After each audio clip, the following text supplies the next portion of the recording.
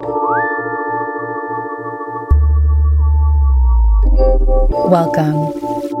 I'm Lauren Ash, and you're listening to the Black Girl in Om podcast. Black Girl in Om exists to hold and catalyze healing within Black women around the world on their unique journeys towards wholeness. We support the necessary transformation, spiritual awakening, consciousness shifts, and intergenerational healing occurring within the diaspora. This podcast is a warm embrace, soothing realness, and conscious girl talk.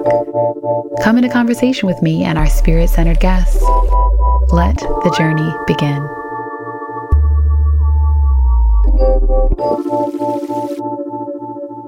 Hey y'all, hey community. I want you to close your eyes and just picture a sisterhood that's filled with thousands of journeyers just like you, lifting one another up, spiritual teachers, thought leaders, wellness practitioners pouring into you with their insights. Open your eyes, and you should probably head over to blackgirlandom.com because we have this community for you. The Circle sources our members with empowering guides, divinely ordained connections, and culturally aligned resources for you as you expand into your most authentic self. I'm so grateful that enrollment is open and it won't be for long, so be sure to head over to blackgirlandom.com and check out The Circle. I am so excited, per usual, about the conversation today. In particular, though, today, because I love talking about food, and we have Klancy Miller, a phenomenal author, a phenomenal chef, a phenomenal, just overall badass Black woman here on the show. Hey. Hey, I'm extremely excited to talk with you. We're both just like giggling because I don't know, we're excited, I guess. We're happy. Exactly. We've known each other for a few years now. You've come to so many of my events. It's always been like such a pleasure to see you. And then we've also I feel like the universe has just been conspiring because we've also run into each other. And running into each other in New York City is always something that to me I take as a divine nod because there's way too many people there. Absolutely. Absolutely. It's definitely a wink from God. And I also feel like it shows how connections can strengthen over time. And it also shows how the world, and particularly weirdly, sometimes New York City can be a village. Yes. The largest and a comforting village. one. Yeah, exactly. A very large, loud one. Yes. But sometimes it's really comforting too. Yes. And it's funny because of how on brand running into each other that one time was, because it was at Taranja. Yes. Oh my gosh. That was so great. That was Yes. a whole moment. You were like outside. I feel like I saw you looking at me outside. I was Yes. inside in the window, in their beautiful window. And you were Yes. like walking by like, is that you? Yes. Yes. No, it was so I great. love that. And shout out to Fola Sade for Taranja. If anyone in New York City or anyone heading to New York City hasn't headed uptown to check out the most amazing cuisine, and it's within the Africa Center, right? Yes. Within the Yes. Africa Center, uptown, right next to Central Park. Yes. It's Yes. so good. So good. So let's talk about how you are really out here for the culture. Yes, absolutely. Well, I'm in the midst of building a magazine that is called For the Culture. And the whole purpose of this magazine is celebrating Black women in food and wine. And I'm extremely excited about this project. I feel like it's a calling, and I feel like it's building community in a way that is really exciting to me, and I hope will be exciting for people involved. And yeah, it's a project I'm really excited about because I got my first job in food when I was 15. I was working as a dishwasher in a really cute gourmet store in my then neighborhood in Philadelphia. And I went to culinary school in my early 20s. And over all my time enjoying food, my parents raised me going to restaurants and cooking really beautiful meals at home.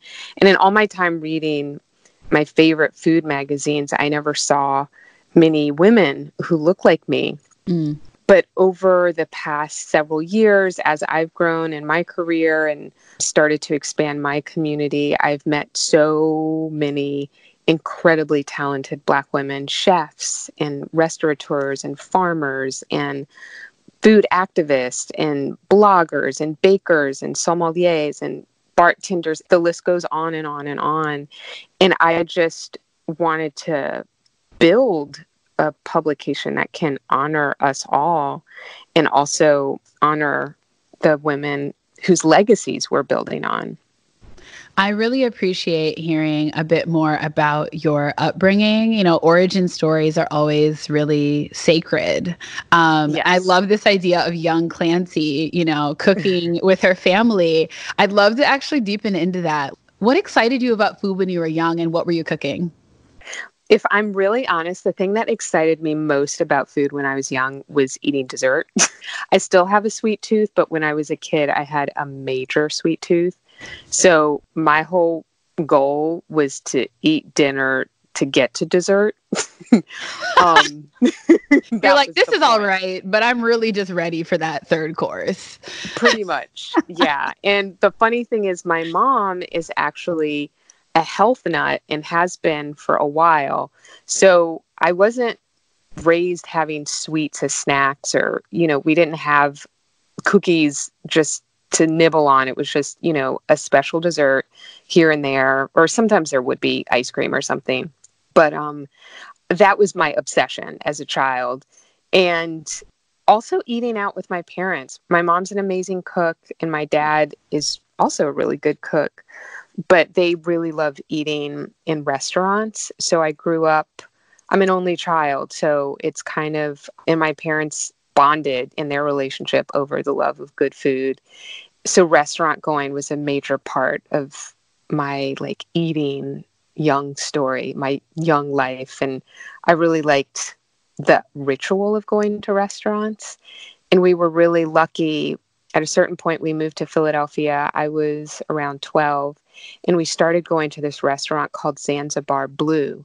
And it was owned by the Bynum brothers, two, at the time, young Black men who owned a couple of restaurants in Philadelphia. And Zanzibar Blue was this beautiful kind of French style restaurant that was incredible. And that kind of just set a spark in me in terms of seeing what Black people could do, and to see that, oh my gosh, we can have beautiful fine dining establishments, and this is incredible. Like, their place reminded me, it gave me the same feeling as like early Spike Lee films, and just realizing this is possible. We can build these things. Yes. So that was extremely inspiring to me. And I think it was something, I'm not a person who knew straight out the gate what I wanted to do, but that love of food was always there, and kind of, I think, on the back burner of things that have always resonated with me. Well, and I love that your forthcoming food magazine is celebrating not just Black women in food and wine within the US, but globally throughout the diaspora, and that this is really deeply connected to your own upbringing, traveling the world with your family. You know, I have your cooking solo book. Thanks again for gifting that to me now 2 years ago. Can you believe it? 2 years ago? Time has flown.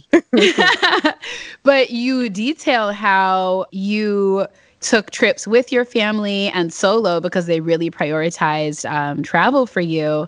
And so you have this awareness that we are everywhere, and we are everywhere contributing so much to cuisine and to restaurant culture. And I really love the way that you talk about going to a restaurant as a ritual. I have to say, that is why I'm extremely particular. So you know this, but I also have a background in the restaurant industry. I worked for 10 years off and on within the restaurant industry. So for me, I need, like with the capital N, EED, to have impeccable service, impeccable food. And if I don't get both, then I'm left wondering why. Like, what is wrong here?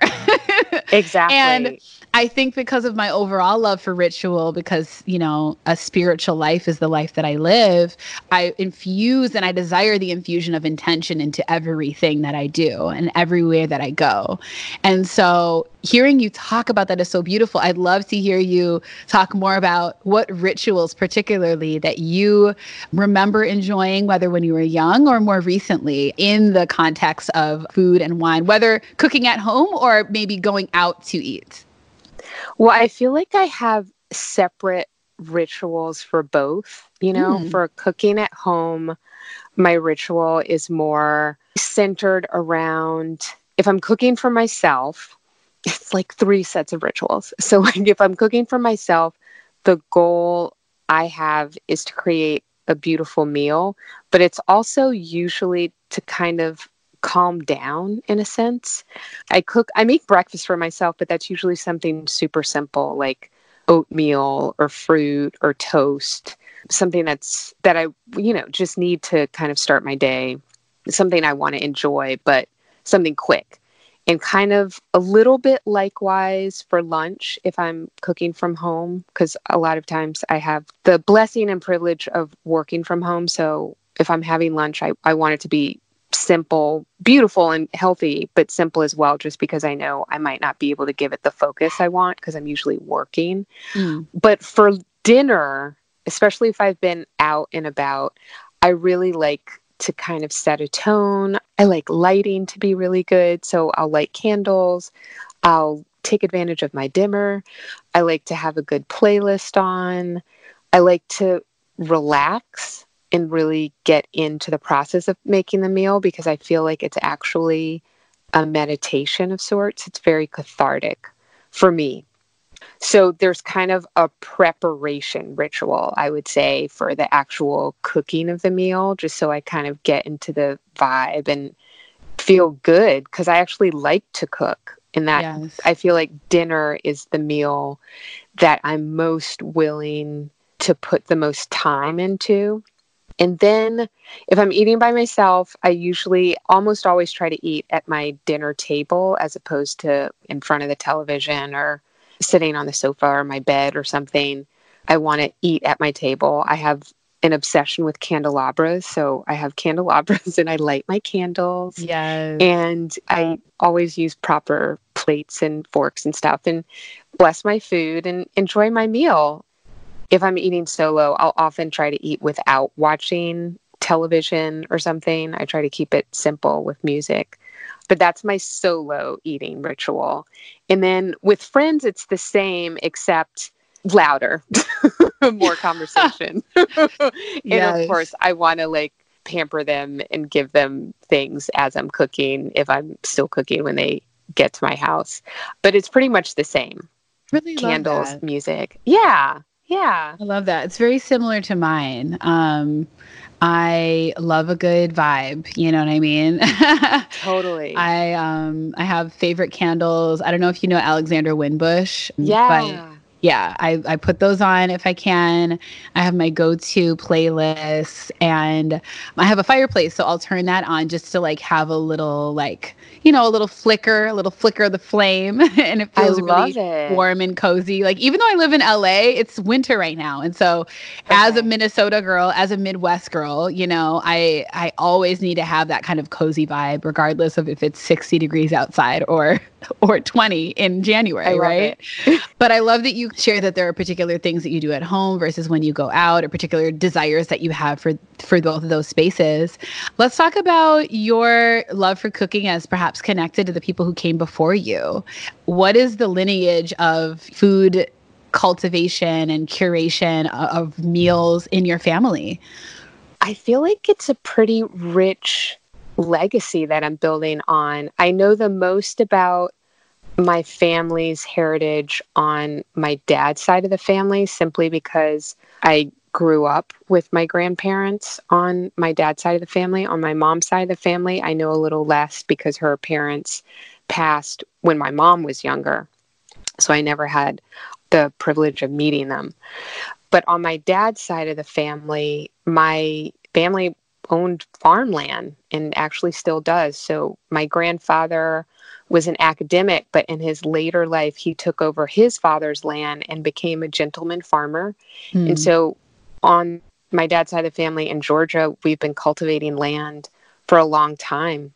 Peach trees, pecan trees, still some cotton, I think, but in soybeans. And there's always been a great love of cooking. And pretty much everyone in my family is a good cook. So Lucky. between cooking, yeah, exactly. Between growing food and cooking, I feel really lucky. I grew up visiting my grandparents and making peach preserves with my grandma, and, sometimes picking pecans or at least eating a lot of them. And with also a huge appreciation for Southern food and kind of seeing how food grows. And for a brief period of time, they had pigs across the street too. And so like feeding them a little bit.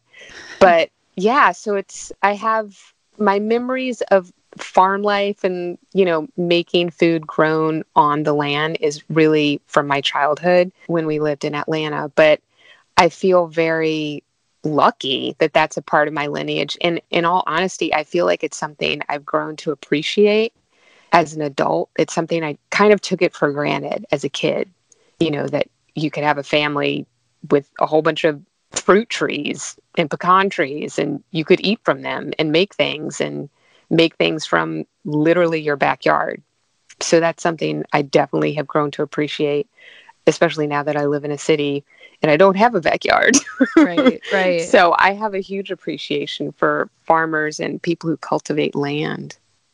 I love that. I mean, I think most of us Black folk within the United States who have lineage that traces back here for several generations, food is an essential part of our legacy in one way or another. Producing it, growing it, creating magic out of it. And yeah, I'm wondering for you, like how that plays into your own relationship to spirituality, because it's like energy. It's not just I'm doing this thing to eat and to survive anymore. It's I'm doing this to feel good. I'm doing this maybe to heal, like for me, my grandmother, we have several of her recipes, and I've put my own twist on her sweet potato pie, but every time I make it, nonetheless, I'm always thinking about her, and it's a way of honoring and connecting with her. And so it's very deeply spiritual and healing and generative in that way. So how does that come up for you? How does spirituality relate to your practices with food and the ritual around food?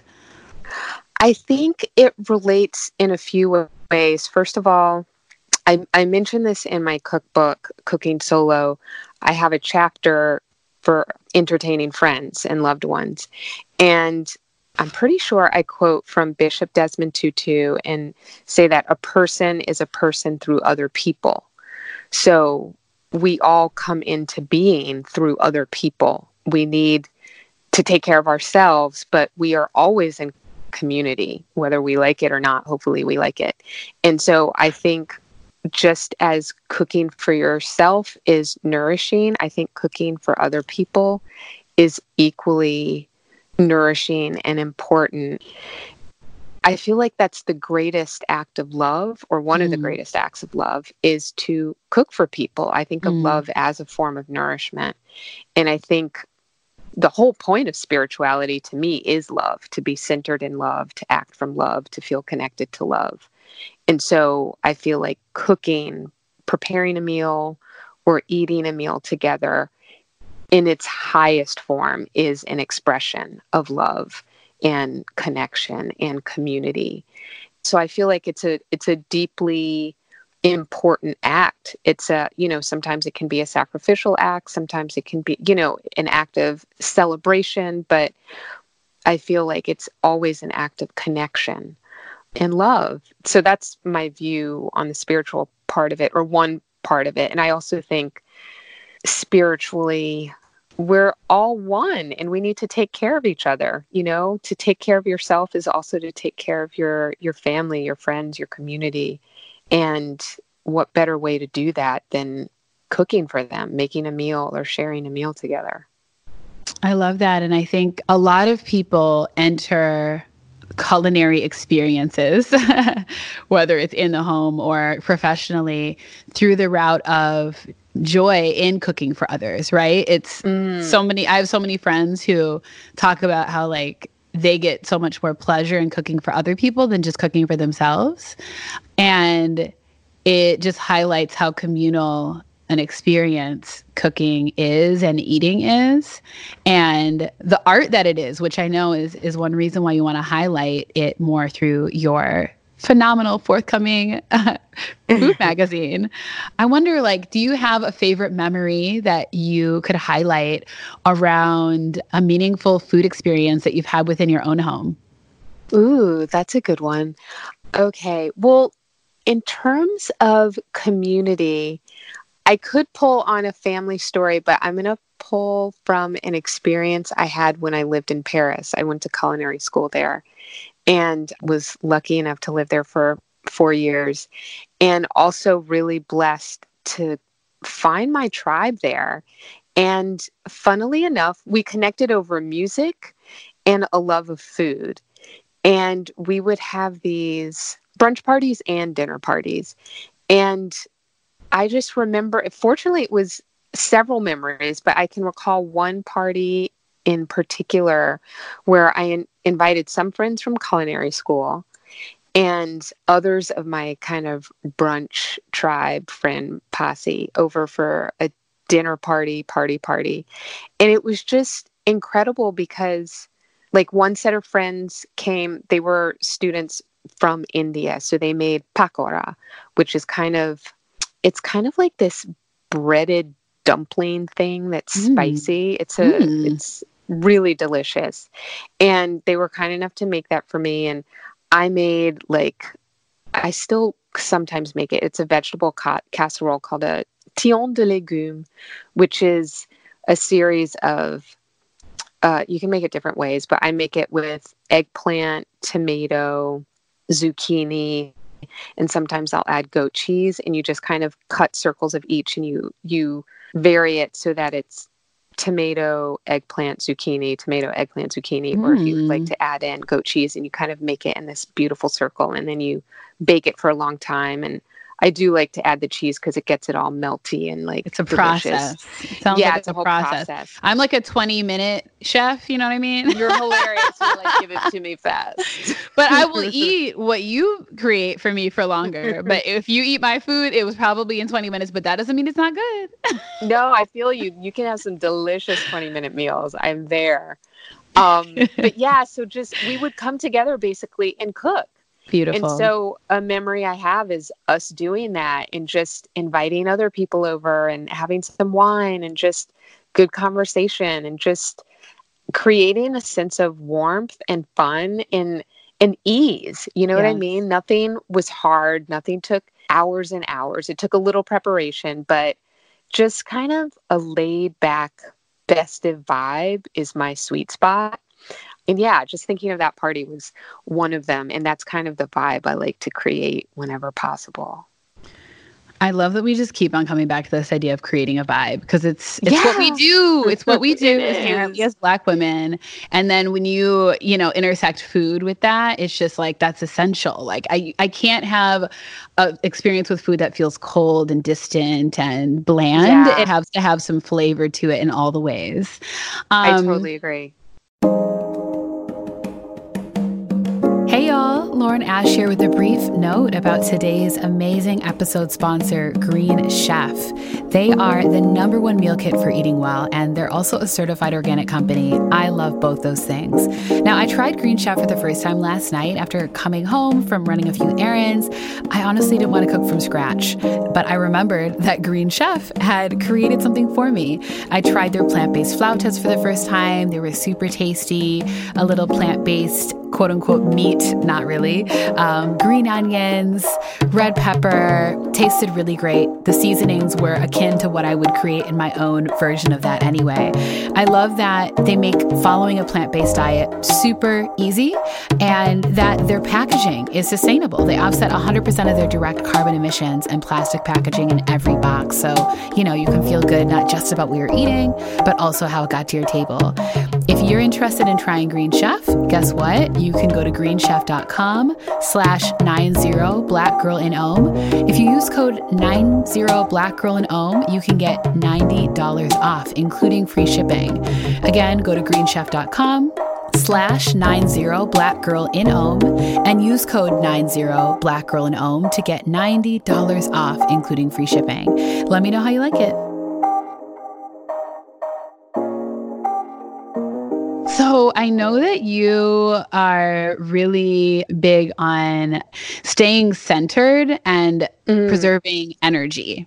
And I think when we think about food, I mean, literally food can fuel us or it can create dis-ease, it can motivate us and energize us, or it can slow us down. So I just love to hear you share more of your personal best practices for cultivating well-being, particularly as it relates to energy, related to how food supports you in doing that, or just any practices that you're taking up. Well, I'm a big fan of meditation. That helps me a lot. Yeah. So that is one way that I kind of can center, de-stress, do some deep breathing. Do you feel as though cooking at home is a form of meditation for you as well? Absolutely. As a matter of fact, I was going to say, sometimes I don't, sit on the mat or sit on my floor or whatever and do a guided meditation. Sometimes for me, it is, okay, I'm going to be quiet and make this risotto. Just keep stirring. You know what I mean? I'm just going to focus on this present moment and make this particular dish or cut these carrots. It's absolutely a meditation for me. Another thing, I think I'm going to do a little zero sugar detox for a couple of weeks because I feel like that is something I used to do very seriously, 30 days of no sugar and no wine, no alcoholic beverages. And the no sugar thing definitely helps me. So I think I'm going to do a little detox. I think we all need that. Right? I'm trained as a pastry chef. So in some ways it hurts me to say that, but I have seen the benefits of doing a sugar detox, and it is you are given, I don't want to say a shot of adrenaline, but the energy capacity just goes up. It's incredible. Wow. Yeah, I've done it before and felt incredible. And then almost upset that I felt incredible because it's but I like cookies. Will I ever have them again? Because this feels so good to be without sugar. After what day on the sugar detox do you start to feel good? Because I know you go through withdrawal and cravings first. Yes. Okay. So I think, real talk, I think it's day 7 or day 10. Oh, wow. So you got to really stick to it. Yeah. But it also depends. I don't do it as much now, but there have been periods in my life when cookies have been a major snack for me, my actual go-to in between meals snack, not nuts, not an apple, but cookies. And so during those periods, it was really hard to go off of sugar because it's well, now I can't have my snack. But I kind of have trained myself to use fruit as a snack, so that I'm not relying on things that are essentially meant to be special occasion treats like cake or cookies. But yeah, I would say it takes, depending upon how much sugar you ingest normally, I would say it takes 7 to 10 days to feel okay about skipping sugar. Wow. Okay. Note to self. I know. You have to be mentally in the space of, okay, I can do this. Yes. I mean, that's the interesting thing about food in general, right? So much of what we either take in or abstain from, it's about that mental relationship to it. Yeah, absolutely. I know I have a celebration this upcoming weekend, but after the celebration, I think I really am going to do at least 2 weeks without sugar. And I know I'm going to feel great about it. Okay, well, hit me up when you start. I may or may not join you. I'm not making any promises. Don't promise, girl. You see, I'm kind of hesitant about stating my commitment. I'm going to make it 2 weeks because I feel like 2 weeks is doable. 30 days is a whole different matter. Well, I think we're inspiring some people. So anyone listening, if you also joined Clancy, please at her and at Black Girl in Ohm and let us know on the gram and on Twitter if you are giving it a go. Yeah, good luck. So let's talk about cooking solo, because that is what your book that you authored a couple years back was centered on. Currently your girl is single and actively manifesting her life partner. But that said, I am enjoying cooking for myself more than ever before. I think it's, again, something about still being new to LA, still being new to living by myself for the first time in a while. And I got some nice, all from TJ Maxx, because I love TJ Maxx, but really nice cookware and bakeware. So there's something to be said for investing in things that you actually enjoy to look at while you're interacting and handling with food, right? So I don't even know. I just really enjoy all meals of the day, typically in the morning, I'll make myself a really good juice or a smoothie. For lunch, I'm a sauteer all day. I'll just saute some vegetables, put it over a grain and call it a day. And then for dinner, I'll usually do the same, but just a remix on what I had for lunch. And all of my cookbooks that are my go-tos are from Black women. So yours, Janae Claiborne, Sweet Potato Soul, who we've had on the show a couple times. Oh my gosh. Yeah. Koya Webb, who, she's definitely primarily known as a yoga teacher now, but she has been a chef in her past life. So I make most of my recipes from Black women, quite honestly. And that brings me a lot of joy. Oh, you bring me joy just saying that. Oh my gosh, that's so beautiful. Yes. So let's talk about cooking solo. Why is this such a powerful and enjoyable and even healing act? And how have you seen it, transform your own life? I feel like cooking solo is one of the most powerful aspects of self-love and self-care. I remember when I was working on my cookbook and I would tell people what I was working on. This was while I was working on a manuscript. And some people would light up and some people would say, oh my gosh, oh, that's so sad, or I don't get it. And they would also say something along the lines of, but why would I even bother to cook for myself? And I always that response always perplexed me, because I feel like most people, if they were going to have people over to their homes, would want to extend themselves and offer as much warmth and hospitality and generosity as possible in food and wine and all this. And I feel like we are each individually worthy of that same generosity we would give to others. We are worthy of that, We are worthy of a good meal. So why wouldn't you want to make yourself a good meal? Why wouldn't you want to learn if you don't know how to cook? Why wouldn't you, as an adult especially, why wouldn't you want to learn that skill? Because it really is an excellent skill. And why wouldn't you want to get really good at it? Because you deserve really good things. So I feel like cooking and cooking solo, the best parts are that you don't have to answer to anybody. When you come home and you're craving something, you can make that thing you're craving. That is fine. Whatever it is you're craving, you don't have to have any guilt about it. It's you, it's your body. You make what you want. So I feel like it's very freeing, when you invite people over, or sometimes when you go out to dinner and you have to be mindful of other people's food allergies and stuff like that. You have to cater to somebody else. When you're cooking solo, you're catering to you. There is utter freedom. So I feel like that is amazing. And it can range from, recently I've been trying to experiment more with eating plant-based meals. I'm not a total vegan. That's me. Yay. Nice. Oh, I'm not a total vegan either. I like my fish and I like my seafood. Yeah, totally. Mm-hmm. Same. I definitely don't claim veganhood, but it's something that I don't necessarily want to impose on my friends because I have a lot of friends who aren't totally plant-based at all. So Yes. it's something that I kind of almost get to indulge in by myself, and I can Right. kind of experiment. And that's the other thing that's great about cooking solo.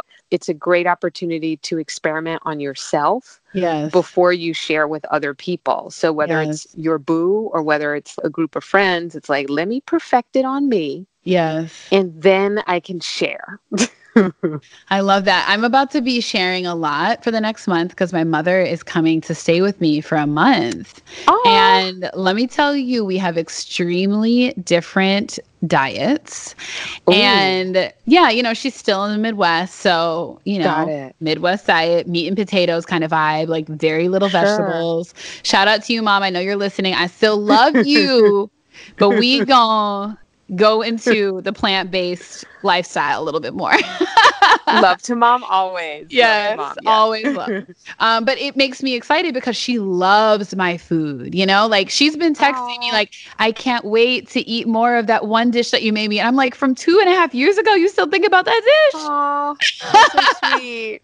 Yeah, but it's only because I've prioritized cooking for myself and loved what I've been making and made improvements and realized how I can make it even more succulent that I can then share that with my loved ones? Yeah, absolutely. And it's fun. Like when you get good at something, it's fun to even perfect it more. And then it's also fun to kind of give yourself a goal like, okay, what if I made a 3-course plant-based meal? Is it even possible for Yeah. me? You Yes. know? Yes. Yeah, I love it. Oh, I'm excited for you cooking for your mom. Thank you. Thank you so much. I'm really, really looking forward to it. And I will be sending you some photos of us eating at the house. Yes, please. Yes, please. So let's get back to your project for the Hmm. culture. I know that you have probably already established some really dynamic relationships with Black women around the world that you're already looking forward to spotlighting through your magazine. What does it look like to build this network of Black women, chefs and farmers and writers and all the things around the world? Well, I think part of it is just being a curious person and seeking community in the food world. So none of this has been overnight by a long stretch.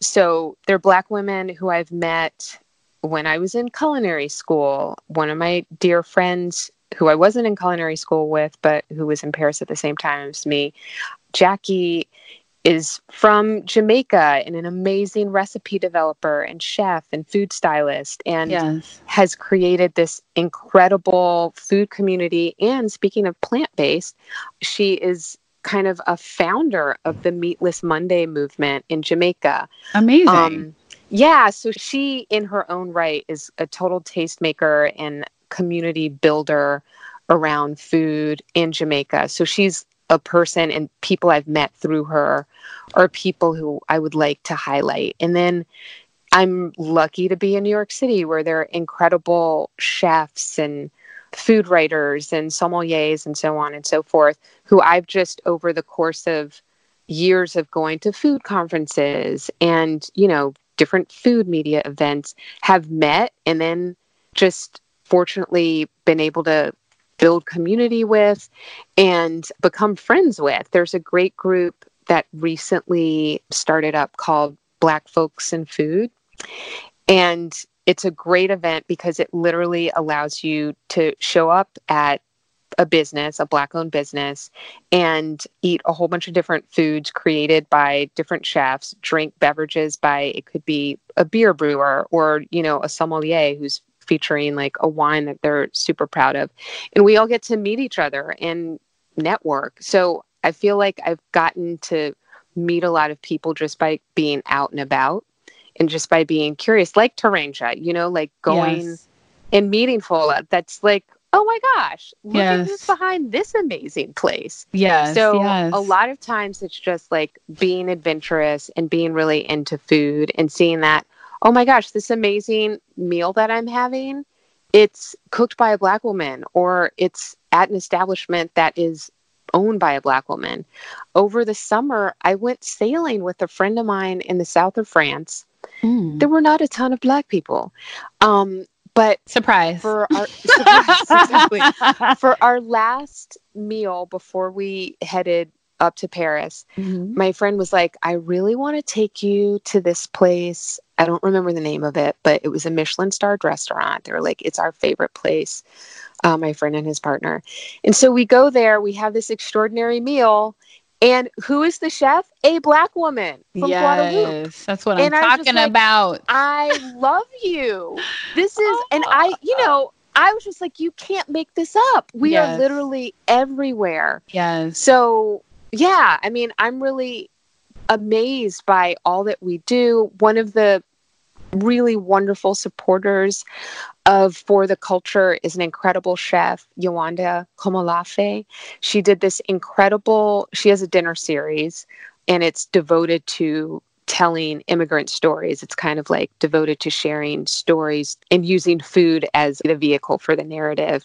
And she had a wonderful fundraising dinner for one of her series for the Culture.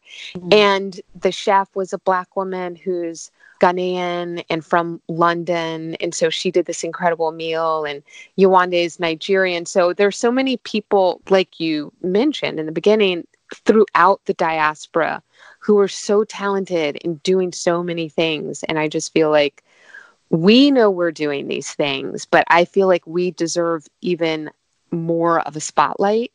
And so the idea is to give more Black women the spotlight, because Black women really are the architects of cuisines throughout the world. Yes.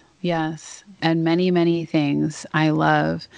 I love all of this. Can I travel with you to these places? Oh my gosh. Yes, absolutely. Absolutely. Yes. To eating and traveling together. Yes. That's like my favorite thing. Like both of those things together. That's my why in this life. Same. Oh my God. Beautiful. Well, what advice would you give to those of us who are like, you know what, me and the kitchen aren't really friends. I'm inspired by this whole conversation, but like, I'm someone who eats the food, not makes the mood, like there's so many people out there. That was me probably even 3 years ago. I think it was about 3 years ago that I started getting more into cooking for myself and others. I just didn't think that I was good at it. And I thought that it was an inherent skill essentially. Right. Sure. So what would you offer to those who are there? Well, first of all, in general, I have to tell you something I'm growing to appreciate more. And that is the idea of appreciating yourself exactly where you are. Like having the idea and the notion and the belief that you are fine exactly as you are. You're great. So if where you are right now is not super into cooking, I say that's okay. Guess what? Food businesses need your business. So that is one piece of advice, that, just be really mindful of who you support, and hopefully support Black women and support people of color and support immigrants who are food business owners. So that's one piece. We work in a world where we have an economy, and small businesses need your money. So support those food businesses.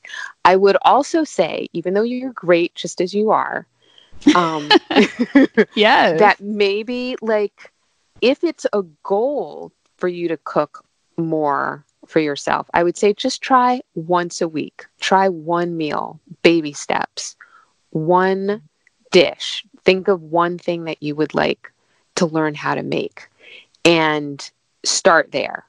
Maybe buy one cookbook. It could be Cooking Solo. It could be another cookbook. It could be any number of cookbooks. But buy a cookbook or go to your library and check out a cookbook that resonates with you, and just kind of spend time with it.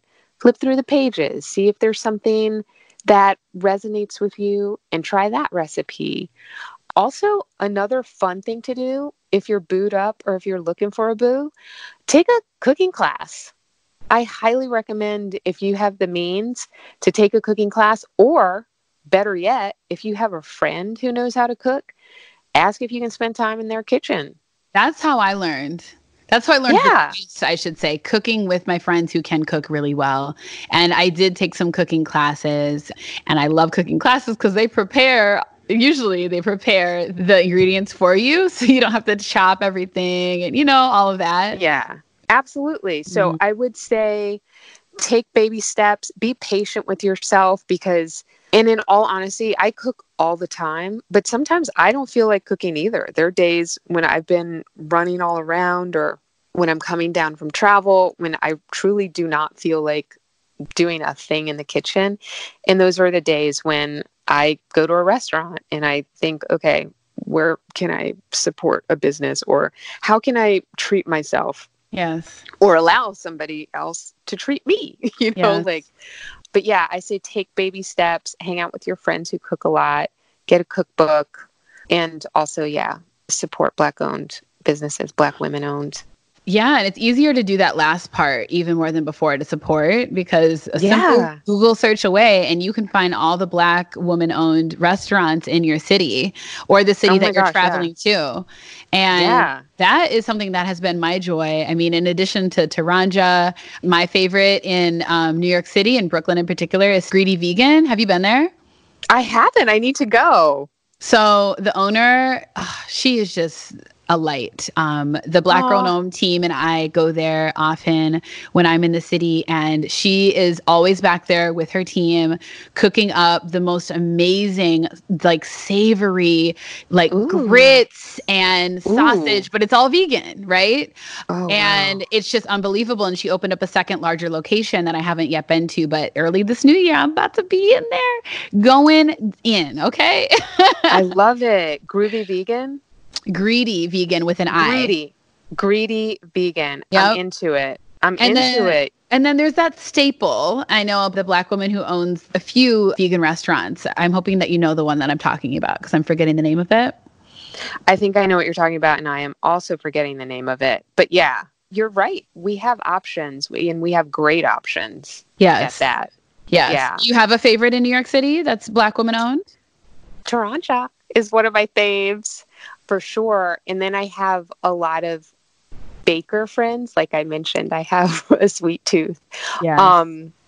Brutus Bake Shop, owned by my friend Lonnie Holiday, is amazing. I sometimes try to do gluten-free baked things, and her baked goods are astoundingly good.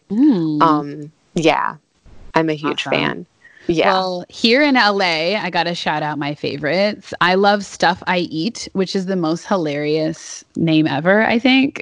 But it's super casual. It was also featured in, I think, the first season of Insecure, which is a fun fact. It's in Inglewood. So, you like around your people as well as eating while you're there. Yes. And then Asla Vegan, which is Ethiopian, and it's also delicious. So those places are just mouth-watering. See, now I'm hungry. Why did we decide to have this conversation? I was going to say I haven't eaten, but I definitely ate right before this conversation, so I'm just hungry again. Hilarious. Time for a snack. The cookies. Where the cookies at? I know what snack you want to eat.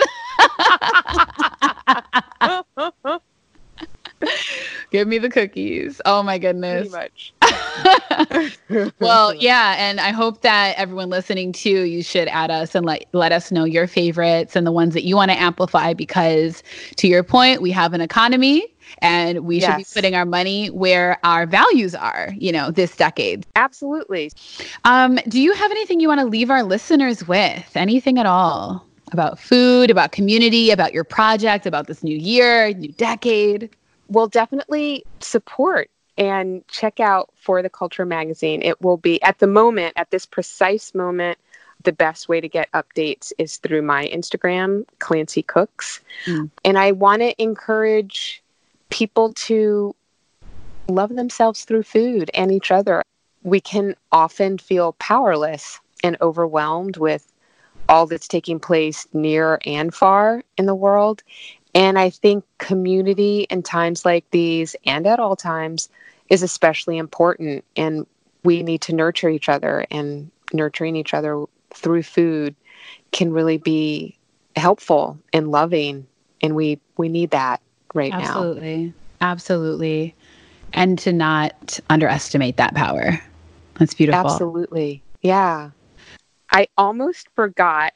For the Culture is a biannual printed food magazine. And in addition to celebrating Black women in food and wine, all of the stories in For the Culture will be about Black women throughout the diaspora, and they'll be written by Black women, photographed and illustrated by Black women.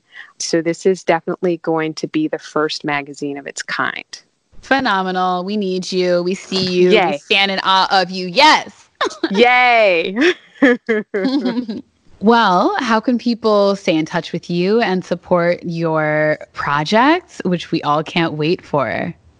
Yay. So the best way to stay in touch with me is either through my website, clancymiller.com, KlancyMiller.com, and also always through Instagram at Klancy Cooks, KLANCY Cooks, COOKS. Yeah, Instagram is the best. Beautiful. I'm so grateful for this conversation. I'm so hungry because of this conversation. And we're celebrating you. We're just in awe of this amazing project, and we can't wait to see it continue to flourish throughout however long you want to cultivate this. I mean, this could be the new thing for us, by us. So thank you so much for taking it up as a charge. I hope so. Well, thank you. I'm excited for all that you do, and I'm so grateful to be here. And I want to cook and eat with you. Yes. Come through LA. Otherwise, I'll be back in New York City very, very soon. So we'll talk. Yes. And I can't wait to. Okay. Okay. All right. Thanks so much, Klancy. Thank you.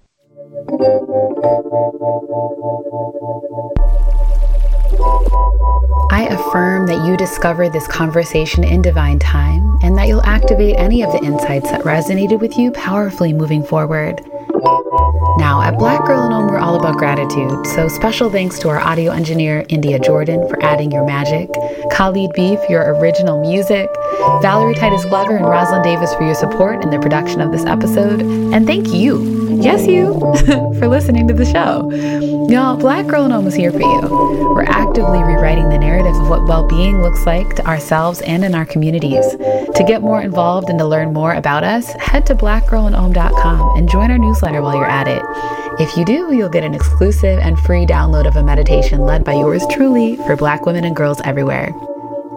Are you also deepening into your journey of wholeness and healing with us on social? Follow us at Black Girl in Om on Instagram, Twitter, and Facebook. What we're about here is real, sustained impact. If you're influenced by something that you heard on our podcast and want to support, you can make a contribution today by heading to blackgirlinohm.com/support. All right, y'all, breathe easy.